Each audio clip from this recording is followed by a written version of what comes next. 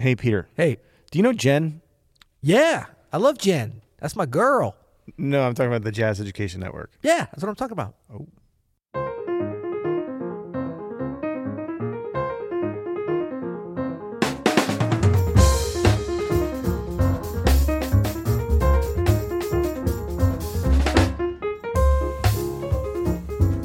I'm Adam Manis. And I'm Peter Martin. And you're listening to the You'll Hear It podcast. Daily music advice coming at you. Coming at you today, sponsored by Open Studio. Hey, we usually direct you to openstudiojazz.com and check out all of our amazing courses. But today, we're going to talk a little bit about Open Studio's presence at the JEN Conference, the Jazz Education Network Conference, this year in New Orleans. Yeah. The conference is the 7th through the 10th, I believe. And we have two really awesome... Of January. Of January, yeah. Yes. We have. This is next week, by the way. Next Tuesday. It's through the 12th. Through the 12th, all the way through the 12th. Yeah, January 12th. Well, we're only there through the 9th, so we don't care about anything. No, else. we're there through Saturday. Oh, we are, because, we have a booth. We have booth right. 718. If you're at the conference in New Orleans, come by booth 718. You might see me, you might see Peter, you'll definitely see Rachel Morgan. Yes. And say hi and get some swag. You might and see check Thelonious out. Monk. You might see Duke Ellington. We can't guarantee, but we can't confirm or deny any individual's presence at our booth. And then, Peter, you're doing a TED-style keynote called How Being a Jazz Musician Taught Me to Be a Startup Founder. That's Tuesday, January 7th at 3 p.m. at the Foster 2 room. Ooh, Foster 2. Is that the Frank Foster room? I think it's just a little bit better than Foster 1. No, but I would like to personally invite anybody there to come to my talk so that I'm not talking at a bunch of empty chairs. It's super awkward. Talking to me and some other dude. Like, you already know this talk. Yeah. No, but come out to there, come to the booth, and then come to, we have a You'll Hear It event that might be of interest. The very exciting thing is we have a live You'll Hear It recording. Come be in the audience of You'll Hear It. Again, more You'll Hear It swag, Open Studio swag. That's Thursday, January 9th at 3:30 at Strand 3 room. I don't know why there's numbers behind these, but Strand 3 room, me, you, a couple of mics, a studio audience, and we're going to do it live? We're going to do it live. Wow. Yeah. That's going to be awesome. You know what's cool? Maybe we'll bring some T-shirts. Yep. Could we do that? Oh, yeah. And then maybe we could do, you ever seen like at the basketball games when they have the T-shirt gun? The T-shirt cannon. Yeah. T-shirt cannon. For sure. Nice. Yeah, baseball stadiums, it's the cannon because they're so huge. You got to go far. Yeah. I'm thinking for Strand 3, we might just need like a T-shirt toothpick sling, but we'll see. So that's the Jazz Education Network Conference in New Orleans, Louisiana this year. That's January 7th through the 12th. Coming up soon, like kind of next week or It is next week. Yeah, today's Monday, the 30th. Yes. And this is Tuesday, the 7th. And I don't know if you heard about our new sponsor. Who? We have a brand new sponsor only today. And that's Adam's birthday is sponsoring us today. I want to say a big happy birthday to Adam Manis. Wait, my 41st birthday is sponsoring this podcast? Yeah, or you know what? The podcast is sponsoring your birthday. How about we do it like that? That's cool. Yeah. Is there cake? No, I want to say, there's cake. There's cake available. Good. You got to project yourself as usual into the future. It's a non-keto cake. And no, we want to say happy birthday. I want to say happy birthday. I think all of your fans out there want to say happy birthday now that they know it's your birthday, right? Thanks, Mom. Yeah. Big shout out to moms. My fan. Anyway, we hope you have a great day and many happy more. Thank you. Yeah, many more happy. You know what I'm saying. Hopefully. Yeah. So today we are talking about weekly practice concepts. Yes. This is an idea for kind of structuring your practice around one thing. We got a really interesting speak pipe from Greg. Let's check it out. Yeah. Hey, go ahead. Sorry. You were going to say something. No, I was just going to say, because we're almost at the end of the year, you had promised folks the speak pipe will be on, but tomorrow's the last day it's on. Yeah. So get speak pipe is going off. Get your speak pipe in as soon as you hear this, because we're taking it down soon. Yeah. If you have a good question. Yeah. Don't just make something up. Yeah. Well, Greg has a good tip, and we'll expound on it a little bit. Here's Greg.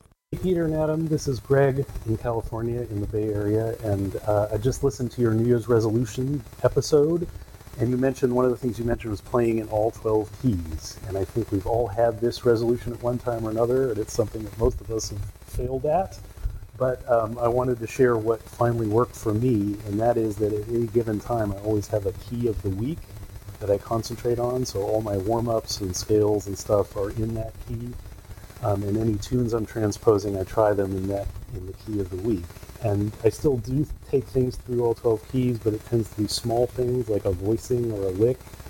And when I do that, I always start and end in the key of the week.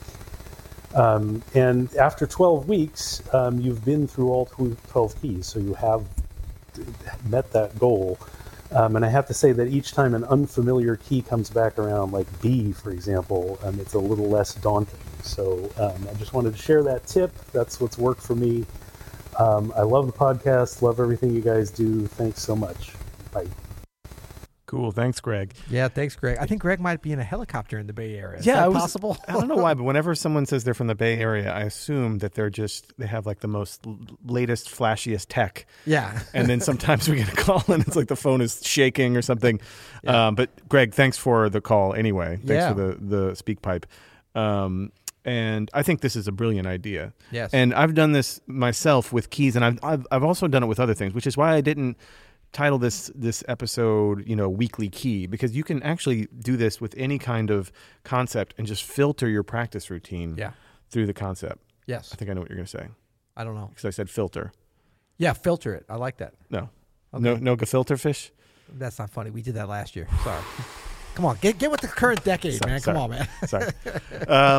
So this idea of you have a key of the week, and no matter what you're practicing, whether that's voicings or some kind of melodic concept or tunes or a rhythmic concept, you're practicing it in that key. I think it's just a brilliant idea because you're gonna spend 5 to 7 days with the harder keys. Yes. And then just as he said, when they come back around again in the cycle, it really seems more familiar. You could even do this as a key of the day, and with each session, if you wanted to kind of shorten that time span and get back to it sooner. Yes, and I think anytime we think about connecting any pattern in music. So here we're talking about the 12 different keys of the chromatic scale. So all 12 keys, where you're connecting it with time in your practice, I think is really good because it forces us in whatever way we're doing it to spend a relatively equal amount of time on all the different keys. So when we talk about cycling through over, one key per week with whatever it is you're practicing, then you're kind of out of necessity practicing the so-called hard keys just as much as the easy keys. And a lot of times we say, okay, concentrate on the things that you don't know. Yeah. But also you have to have some kind of mechanism, some sort of a framework to do that. And there's all different ways, I think, to approach it.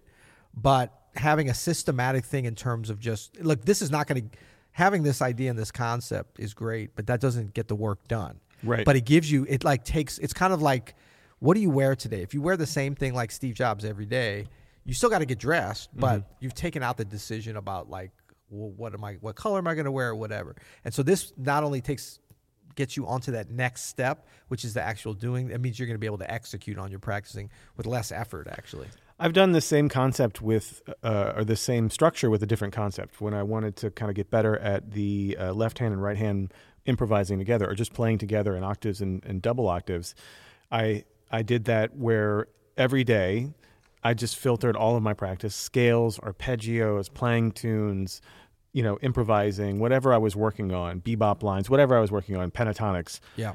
I made sure that it was only two hands together. Yep. You know what I mean? And by the end of the week, it felt way more comfortable than Yep. not. And then, you can come back to that later and change it up or just do left hand the next week, whatever you want to do. Yeah. But having this idea, you could do it with a voicing concept. You could do it with, like, say, a particular scale. Like, I want to work on my pentatonics.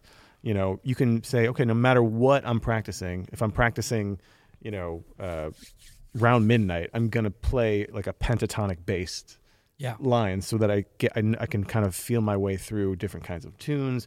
Or even if I'm practicing a rhythmic concept, I'm going to use pentatonics to practice that rhythmic concept. Whatever you pick, whether that's a key or some kind of concept, you can use that as your structure for the week or the day or even the month.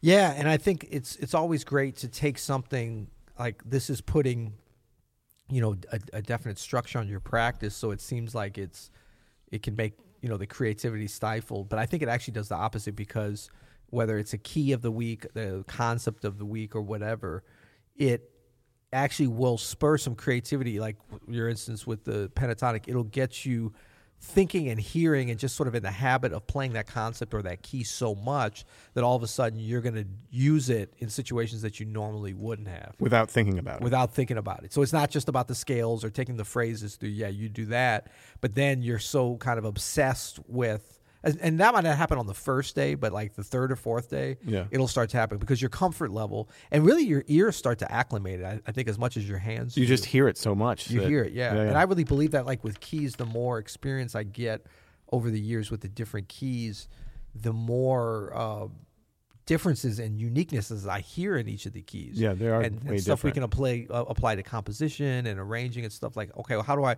never used to understand. I was like, what does it matter? Like, if you learn to play in all keys, you can use them interchangeably, but they really do have a different sound For sure. Each one has a different texture. Yeah. For sure. Yeah. Another thing to think about with this is just in an overall concept, right? It's that however we're practicing, there's no right way or wrong way to practice. Like, this is one way to practice, and this is something that you can apply over the course, like Greg does over these 12-week cycles, or you could just do it once and then try it. Whatever's keeping you practicing. Yes. And keeping you focused. And I think 12 weeks, I would just say, like, that Greg is probably pretty disciplined to do this. For sure. So if you feel like 12 weeks is too big of I actually think that's kind of a nice amount of time to me. But I don't know, some younger folks might be like, oh my God, 12 weeks is so long. Like, if you're going to lose track of this or fall through the cracks, maybe think about splitting up, making it 6 weeks and doing 2, 3 days, 4 days. Or like I said, do one a day, and and you kind of cycle through them a little bit faster, but it's the same concept that you're switching up, and every day is something different, Yeah. And then, Greg's idea, I wholeheartedly agree with from a conceptual standpoint of taking, he mentioned taking small things like voicings. A couple of weeks ago, you were talking about left-handed voicings, really having a goal of taking those and developing those in all keys, different registers of the instrument. But I love this idea of taking small things through a number of different places. And you talk about 12 keys, you don't get any more than that. That's every key. Yeah. So as opposed to, like, sometimes people, especially at the beginning of the year, it's like, oh, I want to take, the hardest Chicoria solo ever and learn that the first week. And then the next 12 weeks, I'm going to play that in every key. No, you're not. Yeah. I mean, if you are, maybe if you have nothing else to do, but you're kind of setting yourself up for failure. Yep. And that's not even necessarily the best way to develop like your ears and your technique and stuff. Like, you're forcing yourself into a corner from the beginning. Yep. So maybe I love this idea of taking something small and combining with something big. Yeah. The big is the 12 keys. The small is like a phrase, a voice. A phrase, exactly. Yeah, whatever your level's at, too. You can kind of judge that. But the whole thing is like, it's kind of like, okay, if you're going to be lifting weights and you're really going to be pushing the amount of weight, go slowly and don't do a lot of reps. Don't do a lot of reps and a heavy weight. You're going to hurt yourself. Yeah. Well, and I think part of this, too, is as you're practicing, you need to develop the skill to be able to recognize what is helping you grow the most. Yes. So really pay attention as you're setting up these systems and the structure to your practice routine. Is this working? Yes. Is this coming through? If not, I need to tweak something. If it's really working, I need to apply the same concept to other areas, that kind of thing. That's like pro level stuff of self-recognition. Okay, this is working. Self-awareness.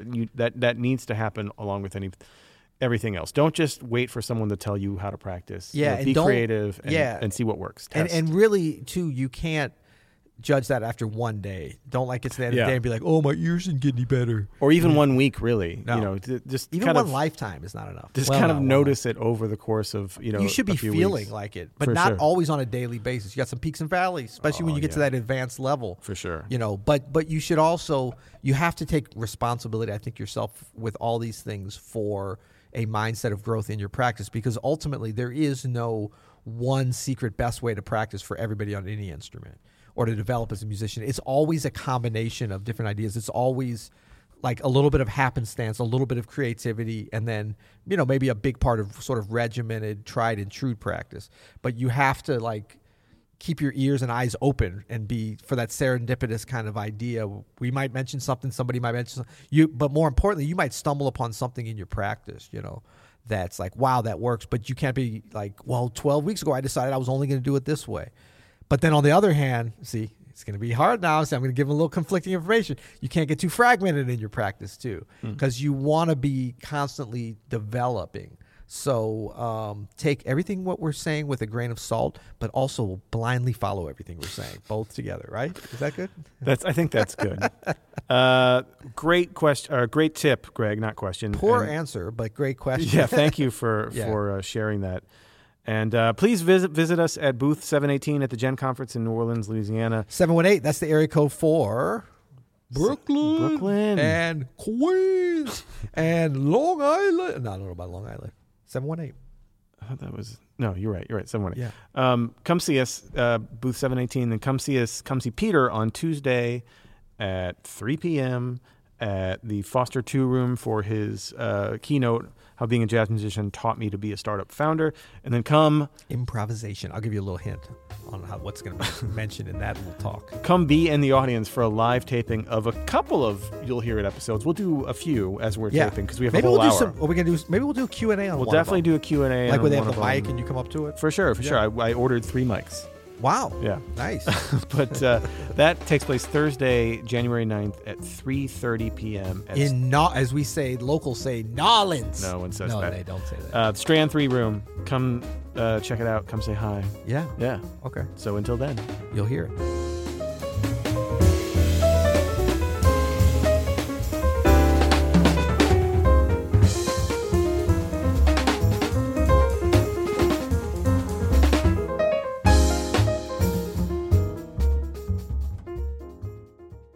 Happy birthday to Adam. Happy birthday to Adam.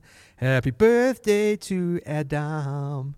Happy birthday to you. Oh, it's just what I wanted. Epilogue.